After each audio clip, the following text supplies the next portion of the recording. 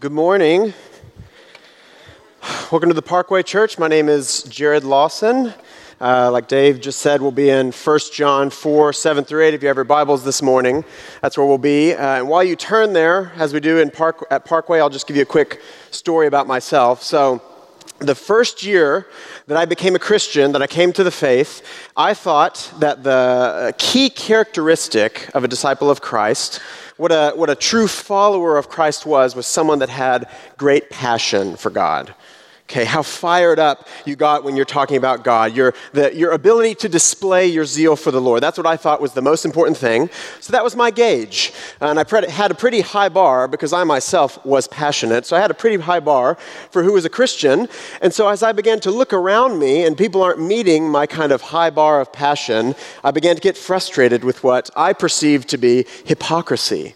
And as I began to get frustrated, I took it upon myself in the very prophetic way to cleanse the church of false believers. Somehow, it's gotten into our head that we're not supposed to constantly weep every time we talk about God, so I'm going to fix this. So that whole first year, I was getting in constant debates with people over the true nature of Christianity, right, fighting back and forth. Now, I myself didn't go to church, wasn't in a community group, or doing any of the things that the Bible says a faithful Christian does, but who cares about that because I had passion. And then it occurred to me, if I can quote a Bible verse at the end of my rants, people have to listen to me, right? That's the ultimate trump card. I'll have the biblical authority behind me as I rant on. So I begin to search the scriptures for any sort of extreme explanation of what a disciple was. So I started in the Gospels and I came to this.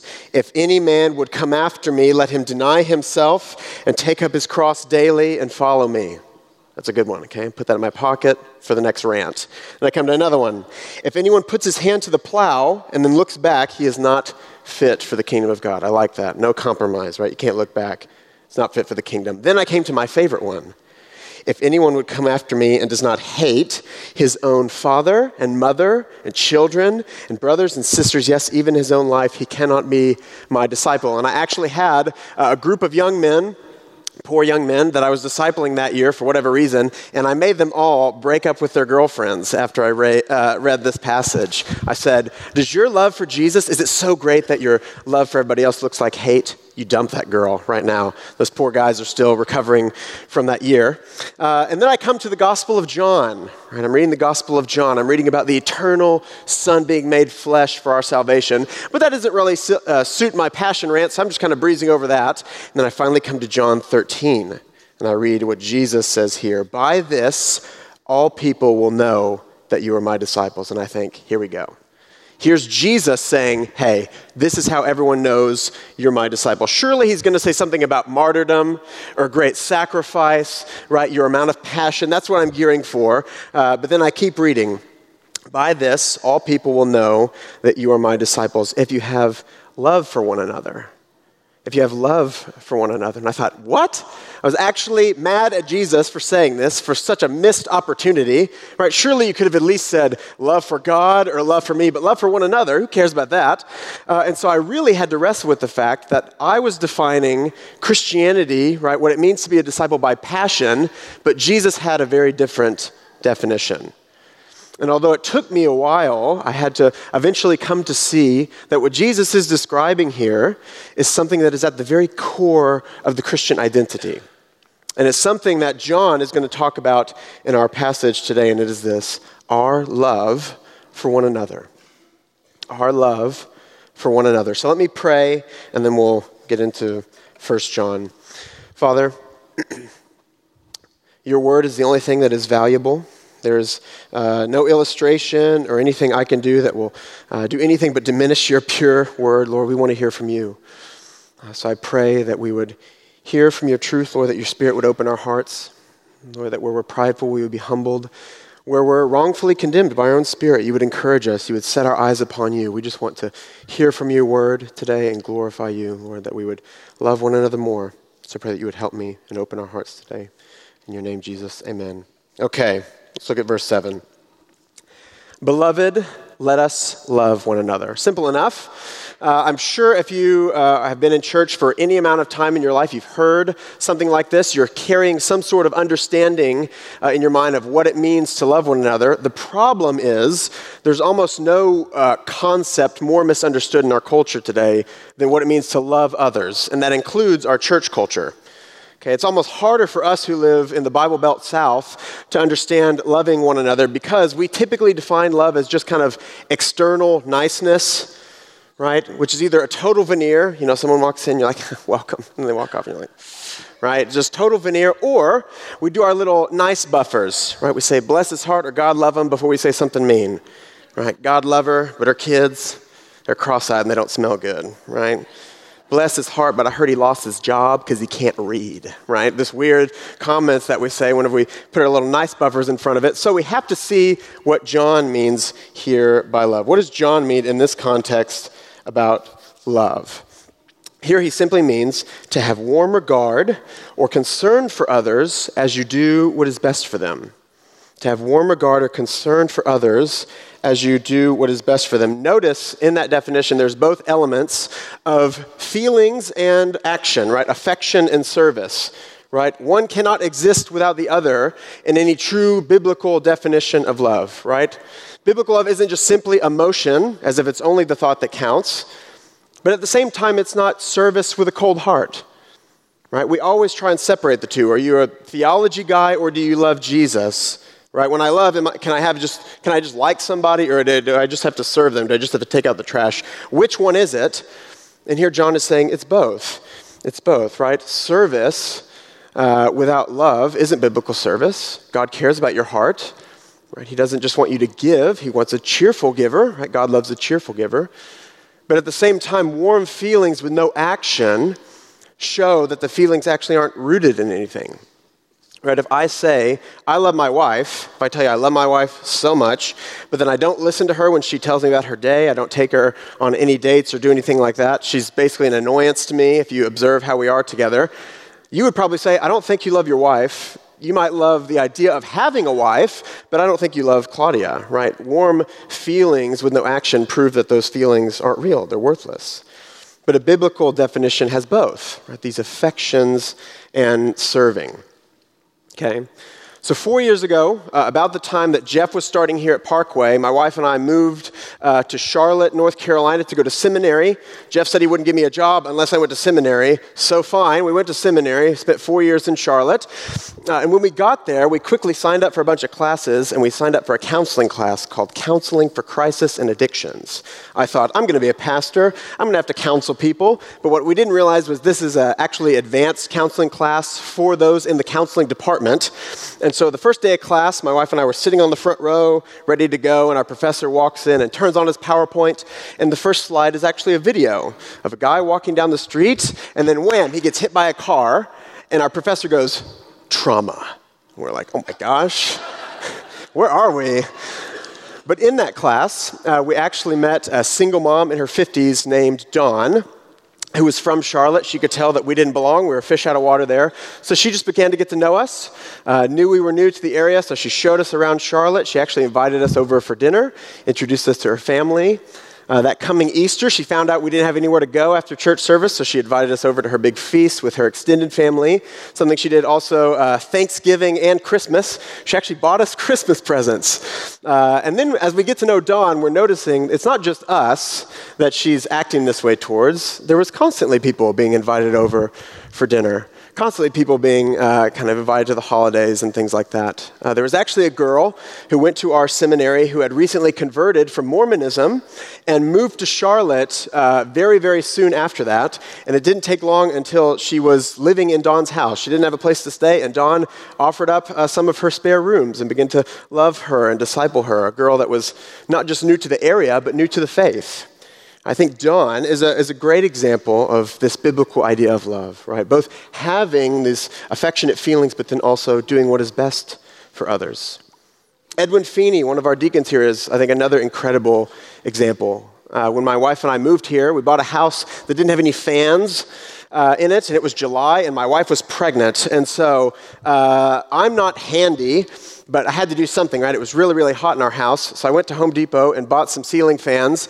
And Edwin lives in our neighborhood, so I asked him if I could borrow some tools, and I guess watch YouTube for 8 hours and try and figure out how to stick this thing up on the ceiling. But Edwin actually showed up at our door, and then he spent 6 hours installing all of our ceiling fans.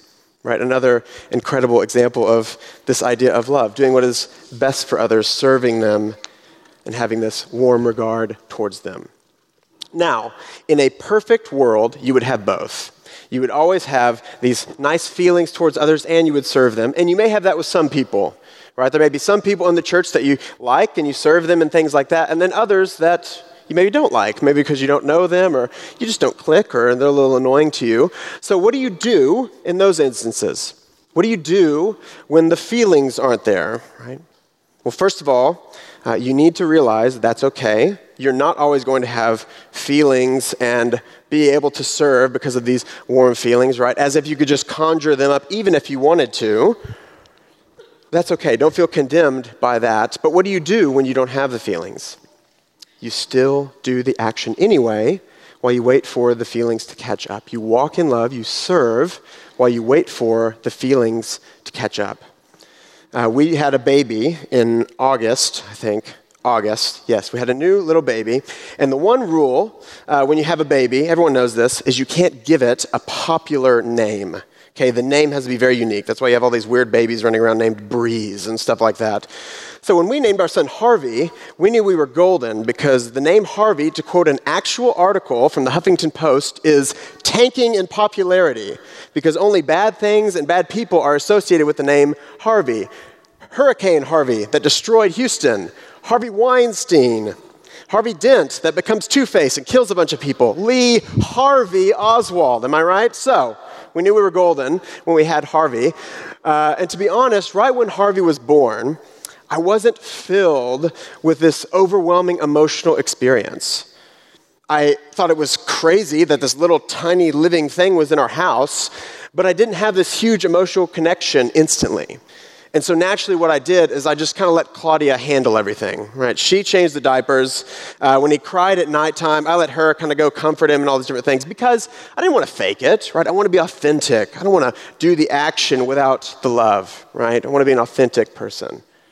No, that's ridiculous. Of course, I changed my little boy's diapers and held him when he was crying, right? I walked in love. I did the action of a loving father and then waited for the feelings to catch up. And that's what we do. You walk in obedience and then you wait for the feelings to catch up when they're not there.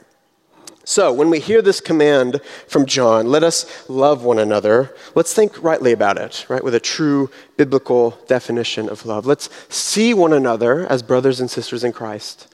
Let's care for one another. Let's get to know one another, right, and serve one another whether the feelings are there or not. Right? Let's do what's best for one another, which may be encouragement in the darkest of times, but it also might be rebuke in times of sin. Right? Let us love one another. So great. Thank you, John. Is that it? We just love one another? That sounds kind of like when my mom would say, be nice. And you're like, I'll try.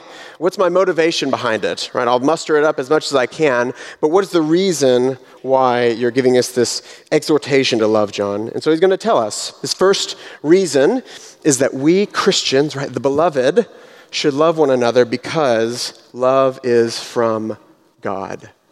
Love is from God. Let's look back at verse 7. Beloved, let us love one another, for love is from God. So John isn't simply giving us this command and then moving on, right? Just do it because I said so. Rather, he's giving us this exhortation that we should love one another, and then he's going to begin to build out the theological foundation of why we love one another. Show us the theology behind why he's giving us this command. And his first reason is where love comes from, right? Why should we love one another if we're Christians? Because love is from our God. Love is from your God. So John is saying, I'm not telling you just to be nice or cordial towards one another so that things run more smoothly. I'm telling you that the very love that I'm calling you to love one another with is from your God. It finds its origins in God. Right? Love is not this huge external force that we're filled with, right? That overwhelms us, which is typically how we talk about love. You'll hear someone say, it was just bigger than both of us, right? When they're talking about an affair that they just had or something like that. As if love is this external force that just overwhelms them and made them do it, right? What do you want us to do? We were in love, right? It overwhelmed us. In marriage, we talk about it like it's this external force that we're filled with, and then it fizzles over time. Tens of thousands of people told me when I got married, enjoy the beginning, enjoy this honeymoon phase, meaning it's not going to be like this forever. Just wait until you're 10 years down the road like me. It goes away, right? This idea of you're filled with this love and then it goes away. Claudia and I went on a trip to Israel several years ago. So we booked one of those big, tour guide things, as you do. You get in the giant groups and you go around to all the sites. But what we didn't realize until we got there is that we were the youngest couple by about 40 years, which made things interesting when you go to sites like the Dead Sea and everyone's floating in the salt. But no one in our group knew how to float. They were all turning over, so Claudia and I spent 100% of our time sprinting around, pulling 70-year-olds out of the water and dragging them to shore and wiping their eyes. But on the first day of the trip, we had a welcome breakfast so that we could get to know one another because we're about to spend a week together visiting all the biblical sites. And so Claudia and I walked in holding hands, as newly married couples do, and then this older couple saw us and they said, "Can I give you some advice?" The husband said, "Can I give you some advice, son?" I said, "Sure." And he goes, "Keep what you got." And then he walked off, and I thought, it's a little weird, but maybe he thinks, the younger generation doesn't value marriage very well, but you guys look like you've got it. You just keep going. Don't be like, all your fellow generation people. And so we sat with them at breakfast and, get to know this nice couple that gave us this great advice. And halfway through the breakfast, the husband got up and he goes, "Honey, I'm going to get some coffee. You want some coffee?" And she goes, "No, sweetie, I'll have some juice." And he looked at her and said, "Do you want coffee?" And she said, "No, honey, I'll have some juice." And he stared at her and said, "So no." And then he walked away. And then it hit me, he wasn't telling me, keep what you got, because he was like, your kids are doing great, keep going. He was saying, I remember what it was like to enjoy my spouse, but I don't anymore, right? So keep what you got so you don't end up like me, right? Another example of this idea that love is this external thing that fills us and then fizzles over time. But here's what John is going to say here. Love isn't this external thing that fills us and then fizzles over time. Love is from God. Love is from God. Love doesn't exist on its own apart from God, right? Trying to separate love from God, John Calvin says, is like trying to take away the heat from the sun. And anything that doesn't line up with what God says love is in his word is a counterfeit or a twisted, perverted form of love, right? God has revealed to us his loving character in his word, his loving commandments in his word, and we need to have our minds renewed to what he says love is. All of us. We're all born into sin with a twisted, wrong understanding of God's truth. That's how we all start off. And then when we're saved, as the Spirit regenerates our heart, as we study God's word, he begins to renew our minds, right? We're transformed by the renewing of our minds to what he says love is. Several years ago, I worked in a young adults missions organization. I was on staff, but I myself was a young adult. We were like a year older than some of the students, so I don't really know how it made sense or worked. But anyway, I was on staff at this kind of school that would study the Bible for 9 months, and a common conversation I would have with students was they would come to me and they would say, "I don't really want to study the Bible today. I really just want to go get in the presence of God, and I want to feel the raw love of God for me." And that was a common, the raw love of God. And what they meant by that is they want to go, in their prayer room and listen to Bethel worship music and feel what they perceive to be, God loving them. And so what I would ask them every time is, where are you getting your understanding of God's love? Where are you getting your understanding of this love that you're about to go feel? Are you getting it because it's risen from the pages of Scripture? Or is it just how you think a loving God should act, right? Because those can be two radically different things. God has revealed to us in his scriptures, this is what love is. This is how I'm loving, right? Love only comes from me. And if you're getting your understanding of love somewhere else than the God of the Bible, it's not real love. Right? Love is from God. Love finds its origins in God. But John isn't simply making a statement about the source of love. He's telling us why we should love. Right? He's saying, let this be your first motivator. Love is from your good God. This is the first theological ground where John sets this command that we love one another. It's because love is from our good God. So that's John's first reason. Why should we love one another? Because we know God. But what else? Surely there's got to be a little bit more of why we should love one another, why this is so central to the Christian identity. And John is going to say, yes, of course. Second, he's going to tell us the one who loves does so because he has fellowship with God. The one who loves does so because he has fellowship with God. Let's look back at verse 7. Beloved, let us love one another, for love is from God. And whoever loves has been born of God and knows God. Whoever loves has been born of God and knows God. Let's look at that first part first. Whoever loves has been born of God. So John, we've heard this term, born of God, several other places in this letter. In chapter 2, we saw, if you know that he is righteous, you may be sure that everyone who practices righteousness has been born of God. In chapter 3, we saw no one born of God makes a practice of sinning, for God's seed abides in him, and he cannot keep on sinning because he has been born of God. We will see when we study chapter 5, everyone who believes that Jesus is the Christ has been born of God, and everyone who loves the Father loves whoever has been born of him. And again, for everyone who has been born of God overcomes the world. So what does he mean by this? We've used it quite a bit. What does he mean? And I actually think the best explanation of what he means is found in the Gospel of John, when a man named Nicodemus comes under the shadow of night to ask Jesus some questions. John 3:3-6. And Jesus answered him, "Truly, truly, I say to you, unless one is born again, he cannot see the kingdom of God." Nicodemus said to him, "How can a man be born when he's old? Can he enter a second time into his mother's womb and be born?" And Jesus answered, "Truly, truly, I say to you, unless one is born of water and the Spirit, he cannot enter the kingdom of God. That which is born of flesh is flesh, and that which is born of spirit is spirit." So being born of God simply means that in your salvation, you've been adopted and you've been made a child of God. And now as one brought into the very family of God, you begin to bear the traits of your Father. You walk in righteousness instead of sin. Right? You overcome the world through the power of Christ, and you begin to love one another. So an example would be, before we had kids, we didn't really pay attention to parenting styles. Right? I just kind of assumed it was luck of the draw. You get a good kid or you get a bad kid.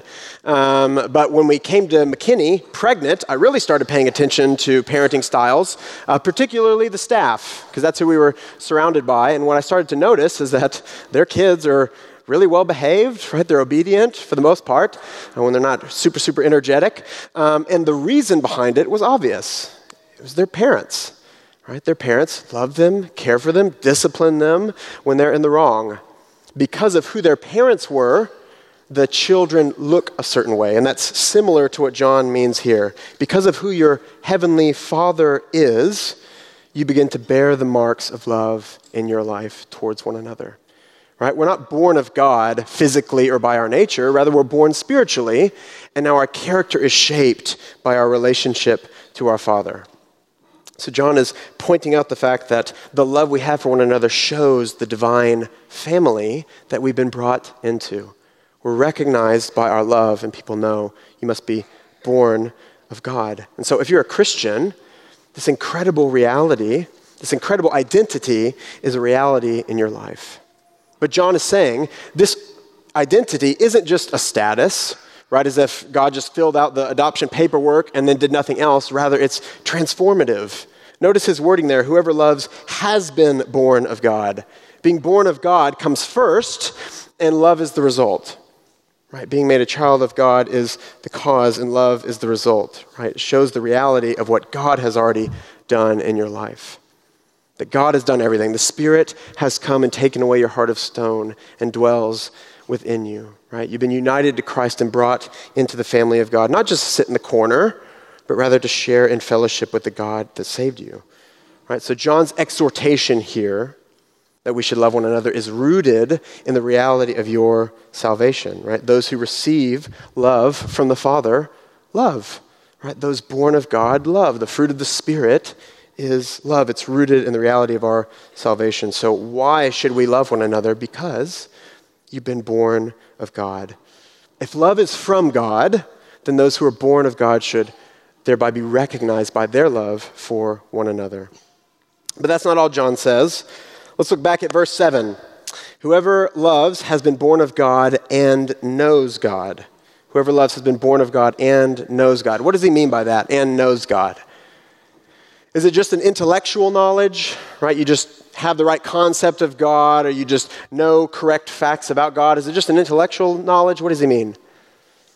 As a result of marrying a European, I've become a huge soccer fan, which is almost dangerous to say in Texas, so don't freak out. I've become a huge soccer fan, and my favorite player is a guy named Lionel, however you want to pronounce it, Messi, okay? I have what my wife describes as an unhealthy obsession with Messi. Okay, he's the greatest player in the world. He's better at soccer than Michael Jordan is at basketball. He's better than Pele. He's better than any of these guys, right? I know where Messi lives. I know his wife's name. I know his 3 kids' names. I know his dog's name. I know his parents named him Lionel Messi because they loved Lionel Richie. When people insult Messi and say he's not a great player, I actually, this is true, feel emotions of anger in my heart.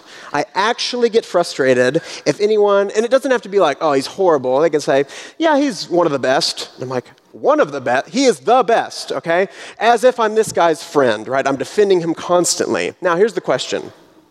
Do I know Messi? If I showed up at his door, would he invite me in? Or would he have me arrested? Right? He'd have me arrested because I might have all the intellectual knowledge of Messi in the world, but I don't know him personally. Right? I don't have a personal knowledge of Messi. And that's exactly what John is talking about here, a personal knowledge of God. The demons have an intellectual knowledge of God. The demons know that God is Trinity. The demons know that Jesus is the Son of God. But John here is talking about a personal knowledge of God. What does Jesus say in Matthew 7 to those who come to him and say, Lord, Lord, did we not do all these great works in your name? Did we not cast out demons in your name and do many miracles in your name? What does he say to them? I never knew you. I never knew you, right? John is here talking about a relational knowledge of God, right? Not just simply knowing facts about God. God's not a divine textbook. Right? He's a living God, the person of the Father, the person of the Son, the person of the Spirit that you were created to know personally, right? To commune with, to fellowship with. Athanasius, the church father, says this, for what profit would there be for those who were made if they did not know their own maker? What profit would there be for those who were made if they didn't know their own maker? You were created to know him. So if you're a Christian, you've been born of God. That's your identity. But more than that, you know him. You share in fellowship with him. The New Testament scholar Rudolf Schnackenberg, what a name, says, if being born of God refers to the believer's origin, to know God means most emphatically to have everlasting fellowship with him. What is so great about your salvation? Is it just that your sins are removed?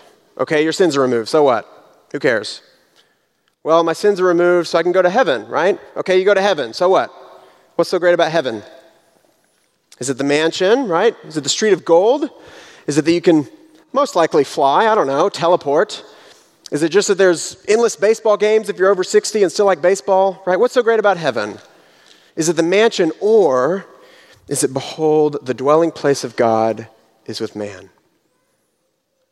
Is it, behold, the dwelling place of God is with man? Your sins are removed. Your chains are broken, not so that you can just be free for freedom's sake, but so that you can be free to share in the fellowship that you were created for with the Father, the Son, and the Spirit. Who cares if your sins are forgiven, if that's where you stop, but rather your sins were forgiven so that the fellowship that was lost in the garden could be restored. You were saved so that you could know God, so you could have fellowship with God, which is what you'll be doing for eternity, by the way. Jesus in John 17, praying to the Father, says this, Father, the hour has come. Glorify your Son so that the Son may glorify you, since you have given him authority over all flesh to give eternal life to all whom you have given him. And this is eternal life, that they may know you, the one true God, and Jesus Christ, whom you have sent. Why can't a Muslim or a Buddhist go to heaven? People ask. Easy answer. They don't want what heaven is, or rather who heaven is. This is eternal life, that they may know you, the one true God, and Jesus Christ, whom you have sent. You were saved so that you might know the living God. Could there be anything more glorious? Could there be anything more glorious? So here's John's central point throughout the entire passage. Beloved, let us love one another because you have fellowship with God. Let us love one another because you know him, because you've been born of him. Right? And as we share in fellowship with God, we begin to reflect the love that is from God. Right? Love is from God. As we share in fellowship with the Father, Son, and Spirit, our hearts are transformed and sanctified to bear the fruit of the Spirit. Right? The kindest people I know, the most gracious and the most compassionate, are always the most godly. Right? It's not that they just tapped into the kindness bucket. Right? Rather, they go spend time with God. They study his word, they pray, and their hearts are transformed. And then they're kind, they're compassionate, they're loving. Right? Fellowship with God is what is transformative. Right? As you commune with him, he transforms your heart. So as we love one another, again, don't miss the order. Love comes second, not first. Right? Fellowship with God is what drives us. Notice John isn't saying, be more disciplined and love one another. Right? Rather, he's saying, those who love do so because they know God, because they commune with their Heavenly Father, because they have fellowship with God. So if you want to love others, there's only one way. Right? And again, it's not by mustering up the power in your own strength. It's by going to God, spending time in his word, and letting him do everything, letting him transform your heart, resting in the salvation that comes from him. Only that way can you love others. Dietrich Bonhoeffer, the 20th century German pastor and martyr, says this, Christian brotherhood is not an ideal which we must realize. Rather, it is a reality created by God in Christ in which we may participate. The more clearly we learn to recognize that the ground and strength and promise of all our fellowship is in Jesus Christ alone, the more serenely shall we thank our fellowship and pray and hope for it. The foundation and strength of our love for one another is only found in him. So if we want to love one another more, we look to him. We don't look to our own strength. The one who loves does so because he has fellowship with God. So let us love one another because we have fellowship with God. So there we go. Thank you, John. There's another piece of the theological ground of why we love one another. It's from God, we're born of God, and we know God. And lastly, John is going to say this. He's going to give us one last point. Those who don't love don't know God, because God is love. Look at verse 8. Anyone who does not love does not know God, because God is love. So he's given us the positive affirmation, right? Those who love do so because they know God. And here he's going to prove the same point by giving us the negative. He's going to say it would be impossible for someone to be born of God, to know him, to share in fellowship with him, and not love others in their own life. It would be impossible to be of the God of love and not love others. So Jeff is one of the godliest people that I know. Coincidentally, one of the least godly people I know is also on staff, but I won't say his name because that would be embarrassing for Zach. So Jeff is one of the godliest, and if you spent any time with him, you would probably say the same thing. Now, I want you to imagine that you're at a party or something, and everyone at Parkway is there, and the staff is there, and someone comes up to you and says, he's best friends with Jeff, right? They have huge influence on each other. They talk all the time. And then throughout the course of the party, this guy's super sketchy, right? He has a horrible, foul mouth, right? He's trying to steal from people. He's getting, drunk and hitting on, every woman inside. You would probably say, oh, he and I must be talking about different Jeffs. We're not talking about Jeff Ashley. Because there would be this expectation, because of who the man that Jeff is, that those in his inner circle would look a certain way, right? And that's similar to what John is saying here, right? Those who know God love. Those who know the God of love love. And in the same way, those who don't know the God of love don't love.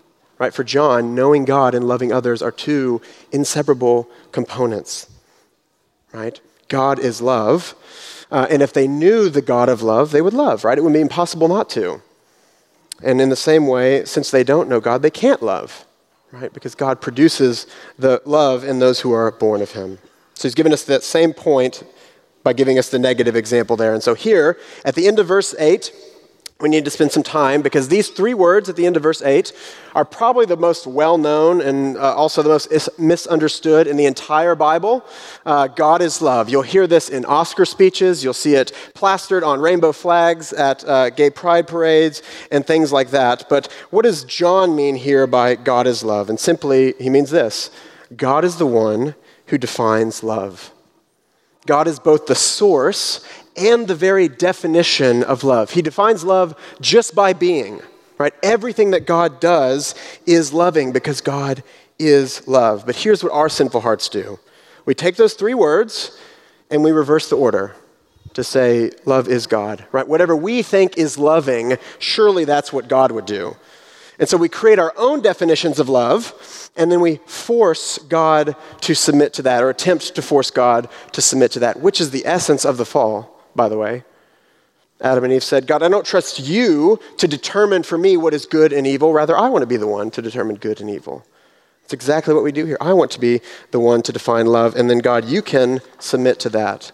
You hear it in statements like, how could a loving God do this? Right? Rob Bell wrote a best-selling book where he argued a loving God could never send people to an eternal hell. And do you know what the title of that book was? Love Wins, right? He's defined love already, and then he reads the Bible and says, this can't be right? A loving God would never do this. And he tries to make God submit to that understanding of love. The United Methodist Church is going through a split right now for the same reason, over the issue of God's supposed approval of the LGBT lifestyle.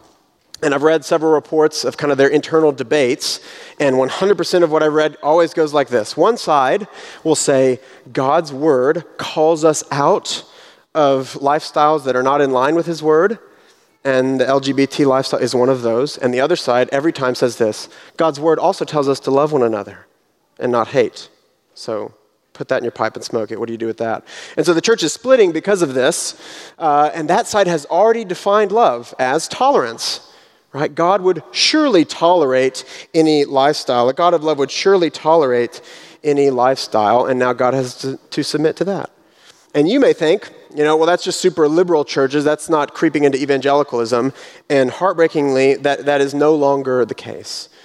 Evangelical churches may not have gone as far as to say, a homosexual lifestyle is okay and approved by God, but the idea of love as tolerance, love as the absence of conviction, love certainly as never imposing your beliefs on me, and love certainly as never critiquing me, never calling out my wrong beliefs. That is all over evangelicalism. I read an article this week by one of the most famous evangelical pastors alive, who's also the head of a major evangelical denomination, where he was asked the question, should we call transgender people by their preferred pronouns? Right, so should we call a transgender person by the pronouns that they prefer? And this was his answer. Well, there's different opinions, but there's basically a scale. There's those who just want to tell the truth, and then there's those who want to have a generous spirit. And personally, I lean towards the generous spirit. So not only does he separate truth and love, but he leans towards this wrong idea of love, right? That's the same idea that's in Rob Bell and that's in the United Methodist Church right now. It's all over evangelicalism. Love as tolerating sin under this false idea of love. And let me say this so you don't think I'm presenting one of many definitions of love. No one in the history of Christianity has ever held this false view of love, including Jesus. Jesus was not tolerant towards false teaching and false teachers. Paul did not have a generous spirit when the Judaizers are trying to add law back to the gospel. He says, if anybody brings you a different gospel, let them be accursed, damned, and I wish those troubling you would emasculate themselves. Okay, go read Galatians and come talk to me about Paul's loving, generous tone. If Athanasius would have had this generous spirit towards the heretic Arius, then guess what? We don't have the doctrine of the Trinity. The doctrine of the Trinity would crumble because a Christ that isn't God can't save you. And all of a sudden, our doctrine of salvation crumbles as well. If the Reformers would have had this loving, generous spirit that everyone in evangelicalism seems to have, you'd all still be Roman Catholic. You wouldn't believe that the Bible is your authority alone, or that you're saved by grace alone, through faith alone, because of Christ alone, for the glory of God alone. If anybody would have had this false idea of love, the church has never held it, but it's all over evangelicalism today. And where are we getting it from? A sinful world that has twisted definitions of love. So please don't drink from the same poisonous well that so many have today. John is going to tell us that love comes from God, and God is the one who defines love. I'll let Charles Spurgeon have the last word on this as he comments actually on this verse. From the abundance of love, which was in John's heart, we might almost be startled at the very strong things that John writes against those who are in error, if we did not remember that it is only false love that winks at error. He is the most loving man who has honesty enough to tell the truth and speak out boldly against falsehood. It is very easy to pass through this world believing and saying that everybody is right. That is the way to make a soft path for one's own feet and to show that you only have love for yourself. But sometimes to speak as John the Baptist spoke and as Martin Luther spoke is the way to prove that you have true love for others. John is telling us God is the one who defines love because he is love. And it shouldn't take long when we open the scriptures to see that God defines love very differently than our sinful hearts tend to. The God of love judges his enemies. The God of love hates sin and all evildoers. The brutal death of an innocent man on a cross is probably the last place we would think to look for the Bible's display of love, but that's exactly where the Bible locates it. So John is telling us, as you love one another as God defines it. Care for one another. Do what is best for one another, whether it's encouragement or rebuke, and point one another to truth when you're in error. Love one another as God defines it. So those who don't love don't know God, because God is love. You, though, beloved, have been born of God. You know God. You have fellowship with God. So love one another. Love one another. Let us love one another because we have fellowship with God. Now you may be thinking, as we talk about this idea of fellowship with God, that's great, cool, we have fellowship with God, that's a cool concept, but every time I go to pray or read the Bible, I just feel super condemned because I don't actually have a quiet time that often. And so I go to have fellowship with God and be transformed like you're saying, but I just feel condemned, right? God's surely mad at me, or at least disappointed in me. And so I would encourage you that your relationship with God is not like your relationship with your spouse or friends. That's typically how we think of it. Right? If I didn't talk to my wife for several weeks, she'd probably be a little upset, and justifiably so. But that's not what your relationship with God is like, right? God's love for you is not dependent on your love for him. He loved you when you hated him, right? So I think he's going to love you if you haven't kept up your quiet time for a while. Notice, I didn't say, let us love one another because we have access to God. That would make it seem like God just opens the door and is saying, okay, you come through it and do all the rest of the stuff. Fine, I'll open the door for you, but you do everything else. Now remember who your God is. Man has never been able to rise up to God. God has always had to come down to us. He sent his Son to come down and dwell among us when we were rebels. He sent his Spirit to come down and dwell within us when our hearts were made of stone. He's the founder of your faith. He will surely be the perfecter. You have fellowship with God because God chose you and because God brought you in and chose to make you born of him. So don't stress in what you do for God, but rather rest in what he has done for you. Let us love one another because we have fellowship with God. Let me pray as those helping with communion come forward. Father, we love you. We want to love one another. We want to know you more. We want to experience this incredible reality that your word talks about. We want to grasp with a greater degree what this means, that we have fellowship with the living God. And I pray that we would. I pray that your Spirit would just give us a greater capacity, Lord, where we have misunderstandings, that your Spirit would shut the mouths of those misunderstandings, and rather we would hear from your word, we would hear from you. Lord, that where we feel wrongfully condemned, we would be encouraged. Father, and as a result of your love for us, we'd be able to love one another, set our eyes on you. God, it's so easy for our hearts to immediately just think, okay, what do I need to do? What do I need to change? How can I do better? And immediately we're looking at ourselves. And I pray that we set our eyes on you, Lord, and that we're able to rest, we're able to rejoice in your word, and rejoice in the salvation that only you bring. There's no salvation in us. It only comes from you, God. So we love you and pray that you would help us in your Son's name. Amen.